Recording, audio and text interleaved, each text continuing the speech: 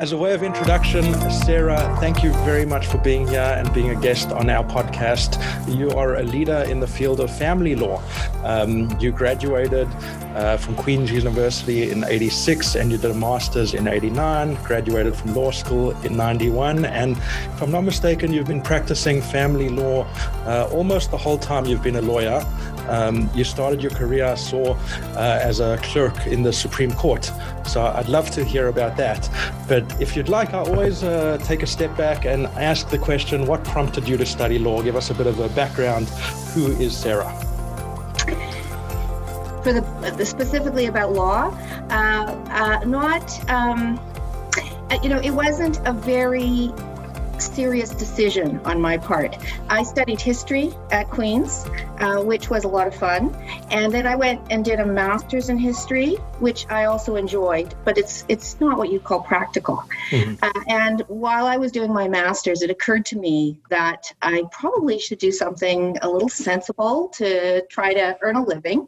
And I thought, well, what could I do with this history degree? And I decided to write the LSATs. Mm-hmm. So it's that simple, really. Nobody in my family was a lawyer, and I didn't have any idea of what the practice of law would be like. The first time I think I even went into a law office was probably when I did interviews as a summer student. So I really had no idea what I was getting into or what the profession would be like. Wow. And how did you enjoy the whole law school aspect? I think you must have been a fantastic student because you landed up at the Supreme Court and only the cream of the crop get there. So how was that experience and how did you land up at the Supreme Court? Well, thank you. I loved law school. That was the thing. I really had no idea what I was getting into. And then I was at U of T. And Rob Pritchard at the time was the dean, and he fostered a really open intellectual experience. I discovered that I found law fascinating while I was there, lucky, and I did well at it, which was also, it's a mixture of luck and skill because I'm quite a good exam writer. I'm maybe not the most, not always perhaps the most thoughtful. I'm not the best person on that 40-page term paper necessarily, but I'm good at exam writing. I'm good at processing information and figuring out legal analysis quickly. Probably helps in a courtroom as well. And in those days anyway, U of T law was 100% final exams. So that was just played to my skill set, which was great. Mm-hmm. And for the court, I just saw a sign posted that they were asking for applications. And one of my small group prof at U of T Law, in first year, you do a lot of big lectures, and then you have one small seminar. And mine was in property law with Jim Phillips, who had a background in history. So I related to him quite well. He had been a history professor, I think, before he went to law school. Mm-hmm. And he had clerked for Justice Wilson. So I had that idea. He had talked about it, and I thought that sounds really exciting. And I saw the sign posted, and I thought, should I apply or not? Lived in Toronto. I was already married at the time. I talked to my husband about it, and he said, you should apply.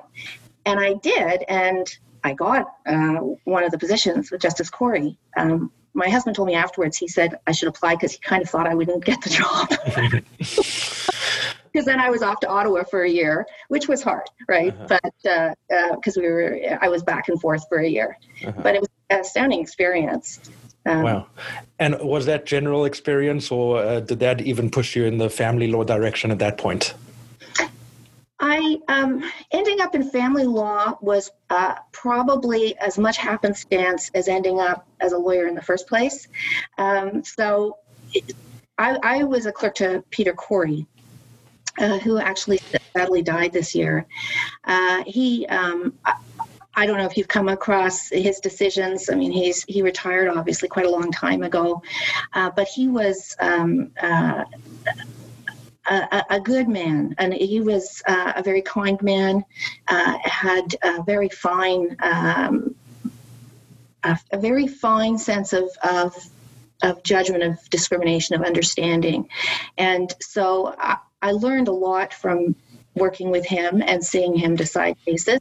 I didn't have the opportunity to work on any family cases that year because at the time there were 3 clerks for each judge, and one of my co-clerks, David Platts, who's now a judge in Quebec, actually, he was committed to being a family lawyer. He really, really wanted to be a family lawyer. And I had been thinking I wanted to do litigation, wanted to be a barrister. I was thinking maybe administrative law in some form, maybe labor law, something like that. So every time a family case came up, Moog and Moog, which is a big family case, came up while I was there, David was the one who worked on the case, not me. Mm-hmm. So I didn't get any real family law experience while I was there at all. The family law came after because I finished at the court in 93, or I was called in 93. I finished in 92. I did the bar exams and the courses at the time. There was a recession going on. I had been offered a job as a first-year lawyer at Torrey's, but in corporate. And I didn't want to be a corporate lawyer. I wanted to be a barrister. So I rashly said no and turned down this amazing job with a great firm. And then I went about trying to get a job as a barrister, and it was really hard because nobody was hiring, really. And I wanted to, I tried labor law and anyway, human rights firms, all sorts of things like that. And in the end, I got a job at the Ontario Law Reform Commission. And John McCamus was the chair at the time. I've been very lucky with the people early in my career that I worked with. I mean, John McCamus, you may know, he's the guru of restitutionary law and also a very kind and thoughtful person. So I got that job and I took it because I thought, if I get this job, I can work with the commission for a while, and then I can maybe slide over to the constitutional division of the AG or the civil division of the AG and do the kind of career I had in mind. Mm-hmm. And then the commission was asked to do some law reform reports on family law. There was one on same-sex marriage and partnerships. There was one on reforming the property system, and one on support generally. And I was tasked with working on those reports. And in doing that, I started to learn more about family law. It tied in with my background in history because I had done a lot of social history. So I was interested, and still am, in family relationships and the structure of the family historically and how it develops. And then looking at family law, that underlies our law and the reform of our law and how it's developed. So that caught my interest. And then at the time, sort of 2 things happened. One was, I don't know if you remember the turmoil in the province in 1993. Were you? I don't know if you were in Ontario. I actually wasn't, and I probably wouldn't have remembered it anyway, so please share. Yeah, yes. Yes, you're a shade younger than me. But at the time, there was a recession. The government was under a lot of financial pressure. They put us all on 3-month contracts, if you can imagine. There's security, 3 months at a time.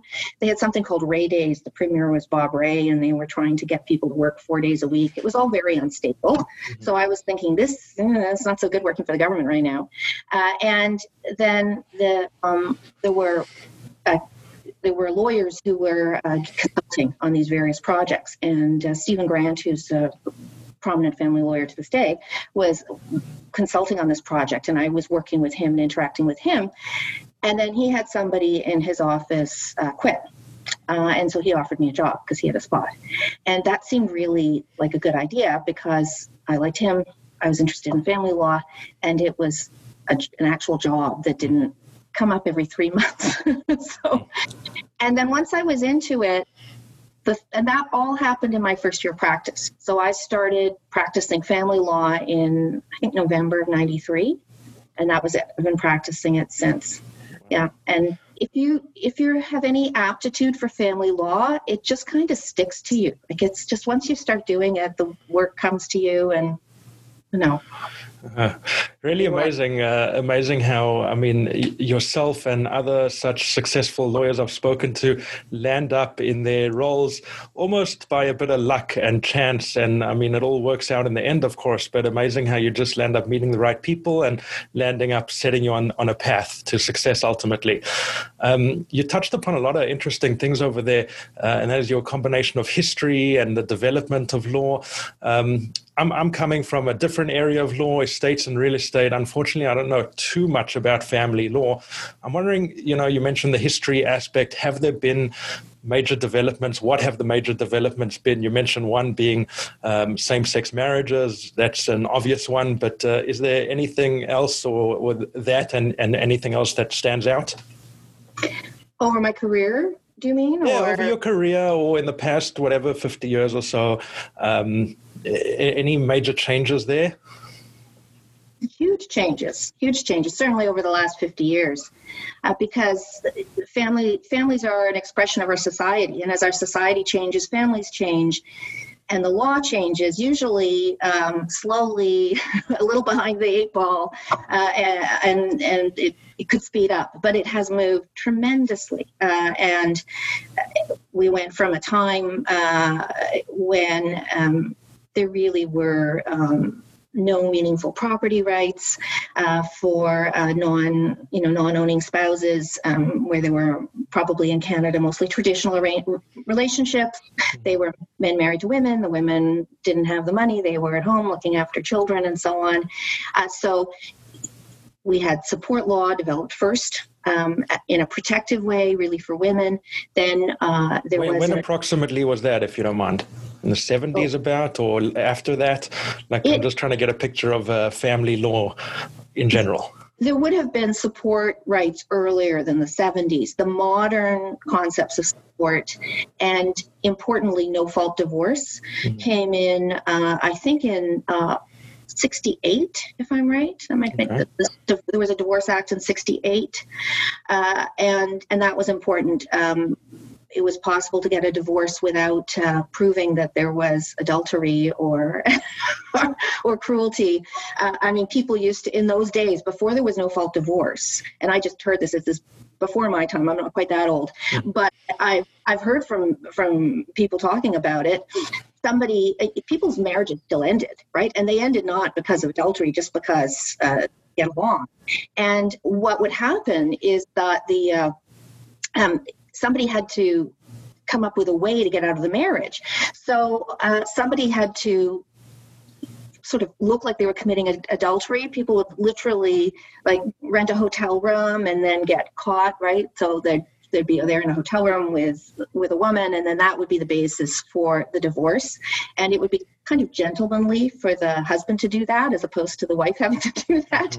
I mean, it was, and in fact, still to this day, people will see that they have to attest that there's no condemnation of the divorce. It's because of those times, right, where people had to kind of beg for a divorce.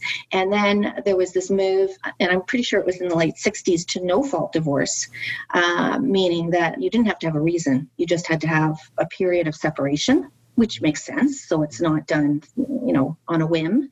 And I think that started at 3 years, and now it's 1. The Divorce Act we have now is from 1986, and that was a huge transformation of family law. And the sorry, am I saying 86? I might be wrong about that date. I won't hold you to it. Yeah, don't hold me to that. But what did happen in 86 for sure is the Family Law Act in Ontario. And the Family Law Act in Ontario deals with spousal and child support rights, but it also deals with property rights. And that was a huge transformation, because all of a sudden marriages are deemed to be economic partnerships. And as economic partnerships, without having to prove it, you don't have to prove that cooking the meals is equivalent to schlepping out, to earn an income, and don't have to get into the details of it. It's just assumed that in different ways, spouses contribute to the marriage, and they should share in the profits of the marriage and in the wealth generated during the marriage without restriction, not just matrimonial homes, but all assets. And Ontario chose a valuation system. So with certain restrictions and exceptions, wealth is valued of each spouse at the beginning of the relationship and at the end of the relationship. And if someone got richer than the other, then there is an equalization payment. So in theory, they both share equally. And that created probably a huge transformation of equality in our province, because it had a big impact on reducing the poverty of non-owning spouses, usually women, after separation, because they got to share in the wealth, and that hadn't been true before. There is still more poverty among women than men after separations in our province, but it's definitely been ameliorated by that policy. And it also created the modern family law bar, because what we do, and non-family lawyers tend to think we're social workers, which we're not. We're pretty unqualified if we are. And you need to, if you're a family lawyer, have some ability to understand and help people who are going through a traumatic time in their life. Mm-hmm. But a lot of what we're doing is actually financial, and because of the equalization. Mm-hmm. It's financial work. So properties have to be valued, and there's a lot of the work that I do on a day-to-day basis is actually dealing with financial statements and valuation reports and that kind of thing. Wow, that's interesting and amazing how it's developed relatively recently to improve the equality between sexes. And, thankfully we got to that point. I'm wondering if you still think that there's more to go, or we're somewhat on an equal playing field now? Oh, there's still a long way to go. We have some of the reforms and some of the more recent ones have probably caused more problems than they've solved. We used to have child and spousal support based on, you'd look at the income and you'd look also mostly at the expenses and try to make sure that the person received enough money to cover their expenses based on the lifestyle during the marriage and the children's expenses. And then the government decided to reform that with a guideline formula based on incomes, first for child support and then more recently for spousal support. And what that has done, unfortunately, is it's created a lot of interesting work. I spend a lot of my time thinking and working with interesting concepts about what income is mm-hmm. and imputing income.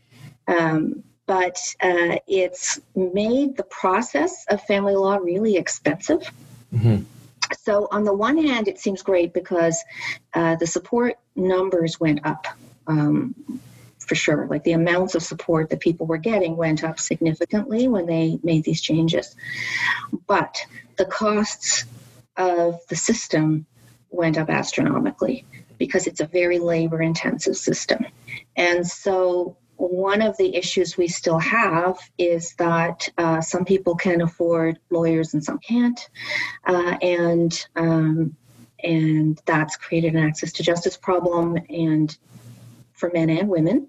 But I think it's probably more of a burden on the spouse with less resources, which is still usually the woman, not always though. That's changing mm-hmm. for sure. Yeah, access to justice is an interesting issue, and I've seen you write quite recently about against different proposals or for different proposals. One being that because there's an access to justice issue, I think it's the law reform is considering bringing non-lawyers to try and deal with family law issues, either paralegals or social workers. And I agree with you that it should be reserved for lawyers because there's a certain area of expertise over there.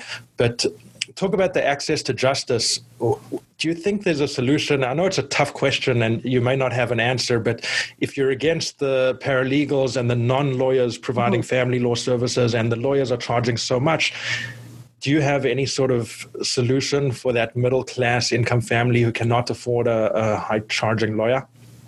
I think there are a number of solutions. Having non-lawyers or paralegals taking on that role is not a solution because they won't be cheaper, right? It's the same business. They won't have lower overhead than lawyers. There's nothing special about us. Right? Mm-hmm. We have rent, we have IT, we have all the same expenses. So I'm sure they won't be cheaper, and they won't have the skill set that lawyers have. So there's a huge risk to the public. I don't think the solution to access to justice is to keep doing things the way we're doing them now and just somehow have magically cheaper providers, right? Particularly like a private sector cheaper approach. I suppose if you expanded legal aid, that would have an impact. Mm-hmm.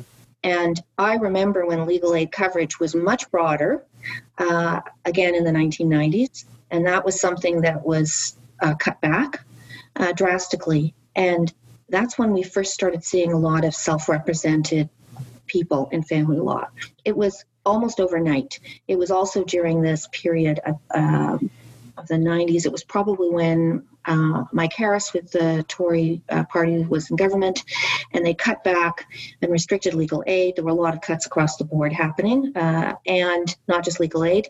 And it was night and day. Initially, show up in motions court, and it was crowded. And then the next week, motions court, there was nobody there. And then gradually over time, people reappeared, but it was individual parties without their lawyers.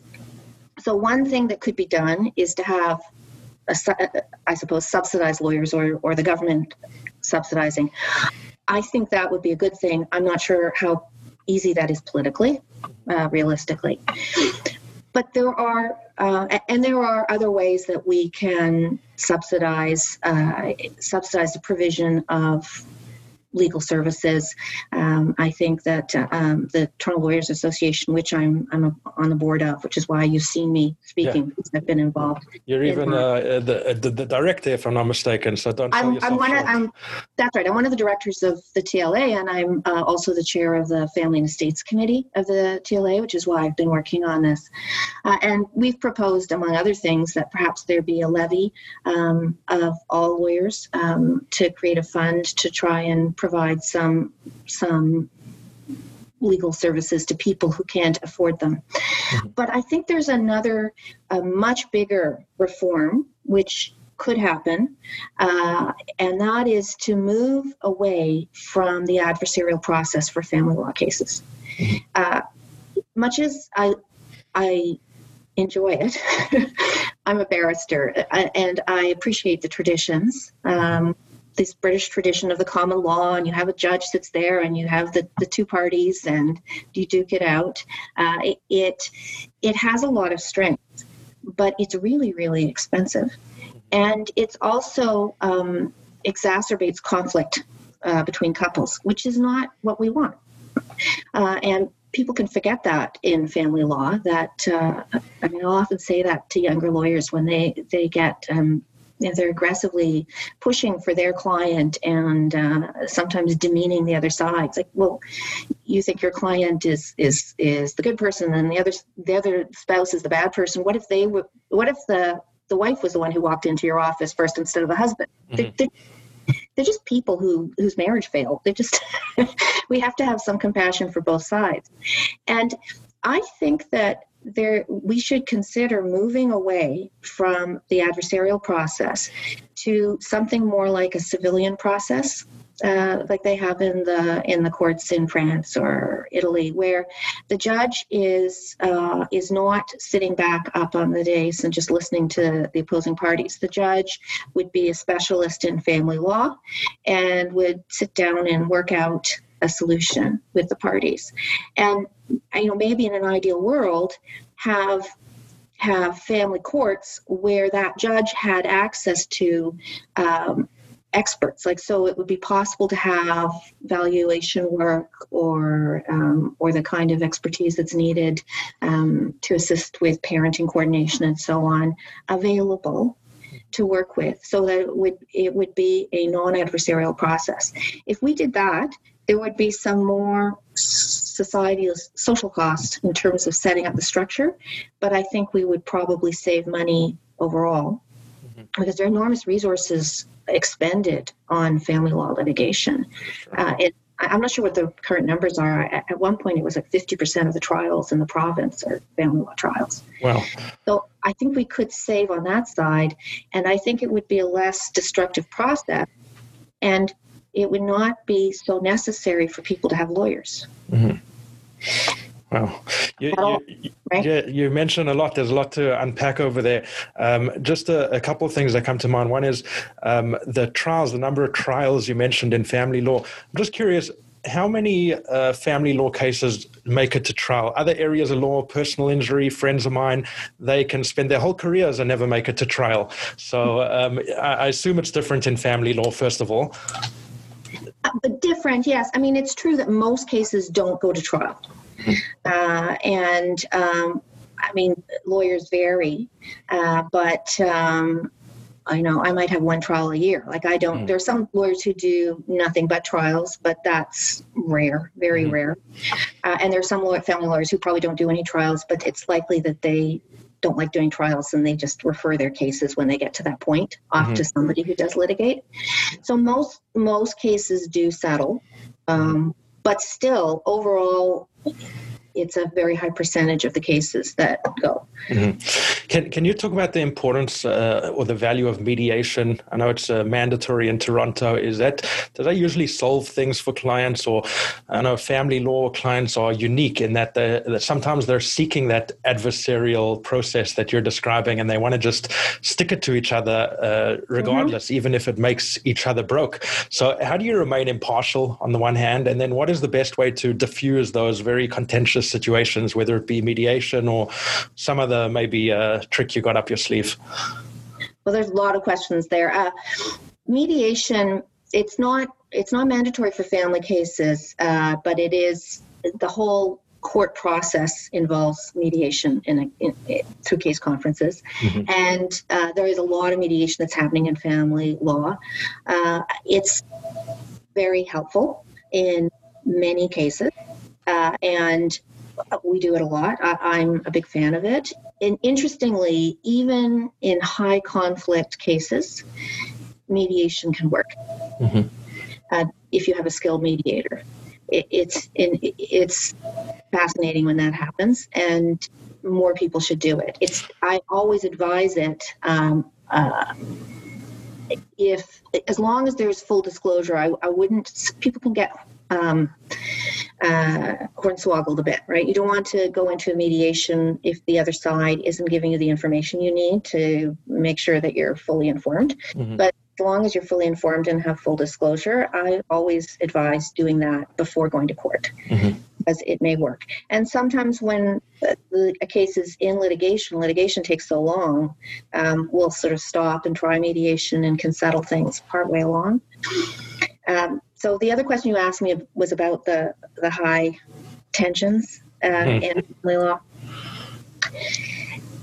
It's definitely a factor. It is really important as a family lawyer, I think, to try to calm the waters, because a certain percentage of family law clients coming in will be really angry. And some of them, then maybe there's nothing you can do. They really don't want a resolution. They just want, the War of the Roses, and that's it. Those aren't people that I'm going to want to act for very long. I am very happy to take matters to trial if they need to be taken to trial. Some cases do need to be litigated, but there's a difference between litigating to achieve a rational result and litigating just for fun and frolic and to terrorize your ex-spouse. I won't play that game. And no lawyer should. There may well be some who do, but nobody should. there are some people who they're on the cusp of that. And so the trick is to calm them down and get them to focus on solving the problem on their own self-interest, right? Not destroying themselves financially in this battle, and thinking about their children, and to divert them into a rational course of action, which may still mean that there has to be some fairly aggressive tactics taken, right? Depending on the circumstances. But that's really important. And it is possible at that initial stage, if the lawyer doesn't handle the client well, that they sort of head off into this disastrous, self-destructive path. So I think it's really important to do that and to bring the client back. And it's easier if you're sitting in a room with somebody who's angry and upset and who may well have been mistreated, to fall into the trap of just being a cheerleader, right? And in the moment, they'll love you for that. And they'll think, I have the best lawyer in the world because my lawyer says I'm completely right. And they're going to fight for me, and they're going to try and destroy my spouse. And they hate my spouse too. But most of them will realize over time that that's just harming themselves, not hurting them. So it's not even necessarily good for the lawyer. And it definitely harms the client to do that. So you have to sort of pull them back a bit. Right. Yeah, that's absolutely true. Our job as lawyers is to try to solve things, resolve things, bring people together. That's really what we're paid the big bucks for. But I find lawyers thrive, at least academically, in the gray areas. I loved law school as well because of the theoretical aspects and, mens rea in criminal law. How do you decide if the guy's got intention or not? That type thing always intrigued me because it could go either way. So you mentioned the family law type situation where you could argue either way depending on which spouse walked into your office first. I find that interesting as well. And one issue with COVID maybe in the background is an issue that could go either way. I heard recently couples arguing or debating whether it's safe to send their children to school. And I think that's something that is under review right now in the courts, if I'm not mistaken. But this is like competing interests. One spouse says it's not safe. One spouse says it's necessary for social reasons. And the spouses are busy arguing about it. And, there's a famous fundamental concept, best interest of the child. But you get a gray area like that. What does a family lawyer do in such a situation? Right. What are the best interests of the child? Right. That's really difficult because it's not obvious. There are a lot of these cases, and they are being decided different ways. It probably depends on the child and the circumstances. So in some cases, one can see, and it may not even be entirely best interest of the child. If a child lives with a parent who has a compromised immune system, for example, then choosing the remote learning over school, in-person school, is the better choice, I would say. And what I would say that objectively, and I suppose we tie that into best interest of the child, which is a lovely vague concept, by saying, well, it's in the best interest of the child that their parent doesn't get ill and die. But sometimes it's really not easy to see which side should win in these discussions. That's part of the problem. So as a lawyer, there are two things. The first thing is you try to do everything you can when it's that kind of a dispute to stop it from ending up in court. Because there's going to be a winner and a loser, and if the parents aren't on side with it, there will be a lot of ill will, and it will make everything else more difficult, and it's going to cost a lot of money. And frankly, it's pretty much throwing a dart at a board, right? Unless there's something specific like a compromised immune system, you're just going to a judge. You don't know which judge it is. And the result, I would guess, would depend a lot upon whether that particular judge thinks that it's super important for kids to have the social contact, or that particular judge is the kind of person who worries an awful lot about COVID-19 infection. And you're not even going to know until you walk into court which one you get. And on something like that, you'll find out what their views are partway through your submissions. So it's a real throw dart at the board kind of case to take. And on something like that, we're advocates. So if I've tried to resolve it and can't, it's very important to my client. And that would be a really important issue. It would have been important to me when if my child were younger, to make that decision. And they understand that they might lose. And they understand that it's going to cost money, and they still want to do it. Then I would go and I would make the best argument I could on the facts for their position and try to win, and hopefully win. And I would do the same if I was hired by the other parent. Right. That's our job. Absolutely. That's our job. Yeah. Can you give your comment on how COVID has affected things? Right now, we're in the middle of our second lockdown in Toronto, and I'm happy that I have a happy marriage, but I'm assuming other people are killing each other, being forced to be locked up. Have you seen a spike in divorce applications? I mean, I'm on the pulse of real estate transactions, but I'm not so sure about how COVID has affected divorce rates. Have you seen a difference? I don't think so overall. I mean, there was that first really serious lockdown we had. Yeah. And with that one, I think nobody was doing anything. So there was almost a lull. And it was difficult for people to even get out. I had people who were calling me. I was doing consults with people on their phones out in parks, right? Or in their car. They pretended they'd gone to the grocery store and they're in their car. I mean, very difficult for people. So there was a little bit of time when nothing much was happening and we couldn't even issue claims. And then things opened up and there was a bit of a rush, but I think that was just a backlog of people who were waiting. I don't see yet that we're having more marriage breakdown. Maybe we will see that by year end. I don't think so. But I do think there's more domestic violence, for sure. Because where there are bad marriages, there is unfortunately more pressure. And that's my anecdotal, but that's my sense that there's more violence happening. Mm-hmm.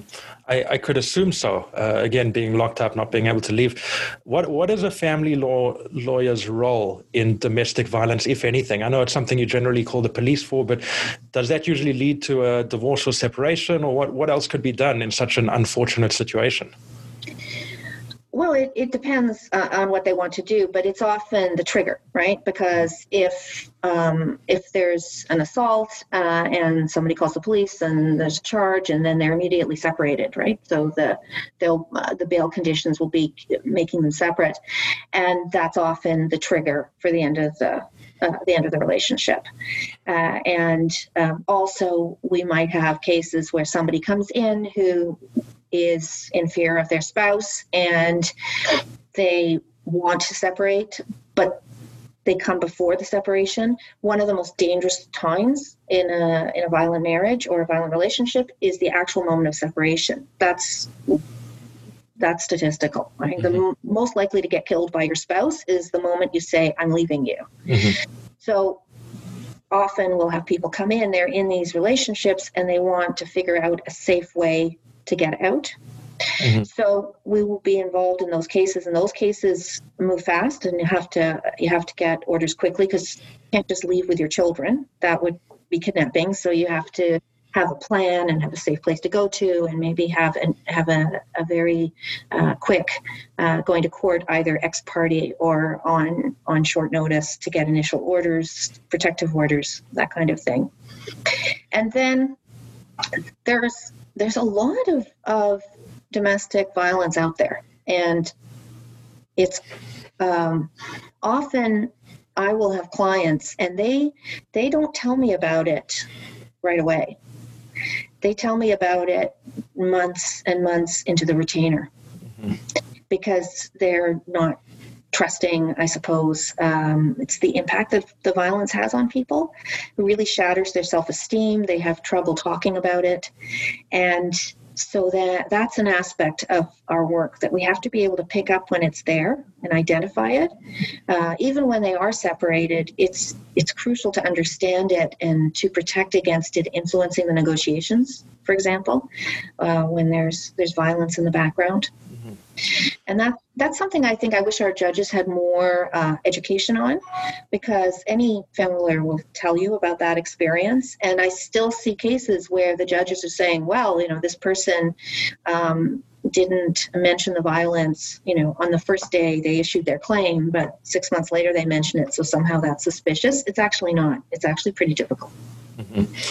Well, it's you mentioned something about lawyers not being social workers or something, but it seems like we very much are in many ways having to look through that and get the truth out of clients. There's a big aspect of that in our work. Yes, there is, for sure. Yeah, important stuff. I always like speaking to a specialist, so to speak, such an expert. You've built your career in family law and you're rated best lawyer in a number of publications. You sit on the board of a number of family law related institutions. Out of the many hundreds of other family law lawyers out there, I always wonder, give advice to the young lawyers amongst us. How do we get to the best lawyer spot? Any, path that you could perhaps replicate and teach young lawyers how to make it to the top of their practice area? Well, and every area probably has its own way forward. Mm-hmm. I think in any area there are two elements you need in your career. One is excellence, and to hold yourself to a standard of excellence, to try to always do the best job for the client in terms of understanding the law, and not just telling them what the law is. That's not what the clients need. They actually need tactics and strategy. They need a lawyer who can do that for them. And that is one aspect of building a successful career. And the other aspect is being able to build a client base. And people do that in different ways, but you're shining your light under a bushel if you're this wonderful lawyer, but you don't have any clients. No one will find out about you. And there are all sorts of things one can do. I mean, there's all the marketing and everything everyone does now, but a lot of it is the clients you do have, and somehow we all start with some, is really giving them good service and focusing on their needs and treating them like individuals, not just running them through a mill. Mm-hmm. I think those are the elements that are necessary to succeed in law, whichever field you're in. Mm-hmm. Absolutely. So also keeping in mind the advice to the younger lawyer, the law student even, if you can just expand a bit on that, what you just said, but even with the law student in mind, that they, like you maybe didn't even know what they were getting themselves into and they enjoyed it. How do you advise a young person like that to go ahead and make the most out of their career and, build a successful law firm or practice, whatever the case may be? Well, you have to find a niche of practice of law that you enjoy, and different areas have different pluses and minuses. I don't think, for example, I had some exposure to criminal law when I was clerking for Justice Corey, and I couldn't practice in that area. It's funny. Some people say they couldn't do family law because it's too upsetting and emotional, and I could do that. I'm fine at managing that, but I couldn't even look at the exhibit, the bloody knife or whatever. I can't do that. So you have to find an area of law that you're comfortable practicing, that you find intellectually satisfying, and that may take some time to find your niche. I think the best thing to do is be a listener. Right? I mean, if you think about it in every way, you have to listen and learn from mentors, and it's important to find people to mentor you, and hopefully different people with different skills, so they can teach you different things. To be an effective lawyer, you need to listen to your clients, you need to listen to opposing counsel, you need to be open to experience, I think. All great advice. Is there any last words you want to share with us, fellow lawyers or law students or anyone interested in family law, anything about you, your practice, or in general, before we let you go? That's a huge question. I don't know. The floor is yours. Last few moments to share with us. I think I don't know. We're it's an old profession, and I was lucky to start with Justice Corey, who had such a sense of the traditions, and I think that we need to hang on to those and have some pride in being lawyers and the practice of law. It is an important part of society, and we're not always the most popular, but we need to draw on our traditions, I think, in terms of values. And on the other side of the coin, we need to embrace technology. So somehow we have to marry the two, and it's probably not that hard. We just have to focus on those two branches, I would say. Mm-hmm. I agree 100%, and I've enjoyed our discussion. I think there's a lot of changes coming for lawyers in general, but also family law lawyers. Technology is a big one. Like everybody's been saying, COVID and 2020 has accelerated things many years over. I'm all for it. I like technology, and I think marrying those two, the future and technology, with the solid traditions that we have, is indeed a good formula to proceed. That's great advice. Thank you. One last question I like to end with, and sometimes people get stuck with it, so take your time. Okay. That is, if there's a favorite quote that you have or saying that is going to be displayed before thousands or millions of people, does anything come to mind that you live with that keeps you going, perhaps? Well, I'll tell you what I have. I have a blackboard in my kitchen, and I write things on it sometimes. And what's there right now is a quote from Bob Marley. You know, Bob Marley, of course, the reggae singer. Yeah. And I think it's from Redemption Song. And he said, "No one but ourselves can free our minds." That's absolutely true. So much work that goes into having a healthy mind and a healthy body. It's a daily effort that we got to put in, and that's how to be the best people and the best lawyers at the end of the day. Yeah, so that's my quote, Bob Marley. Thank you. I like Bob Marley, big fan. That's great. Appreciate your time, Sarah. Really, thank you very much. It's been insightful. There's a lot of depth to family law, as we can see, and a lot that goes into being a good family law lawyer. So thanks for sharing some of that insight with us. Thanks for asking me. I appreciate it, and we look forward to seeing you on the next one. All right. Bye for now.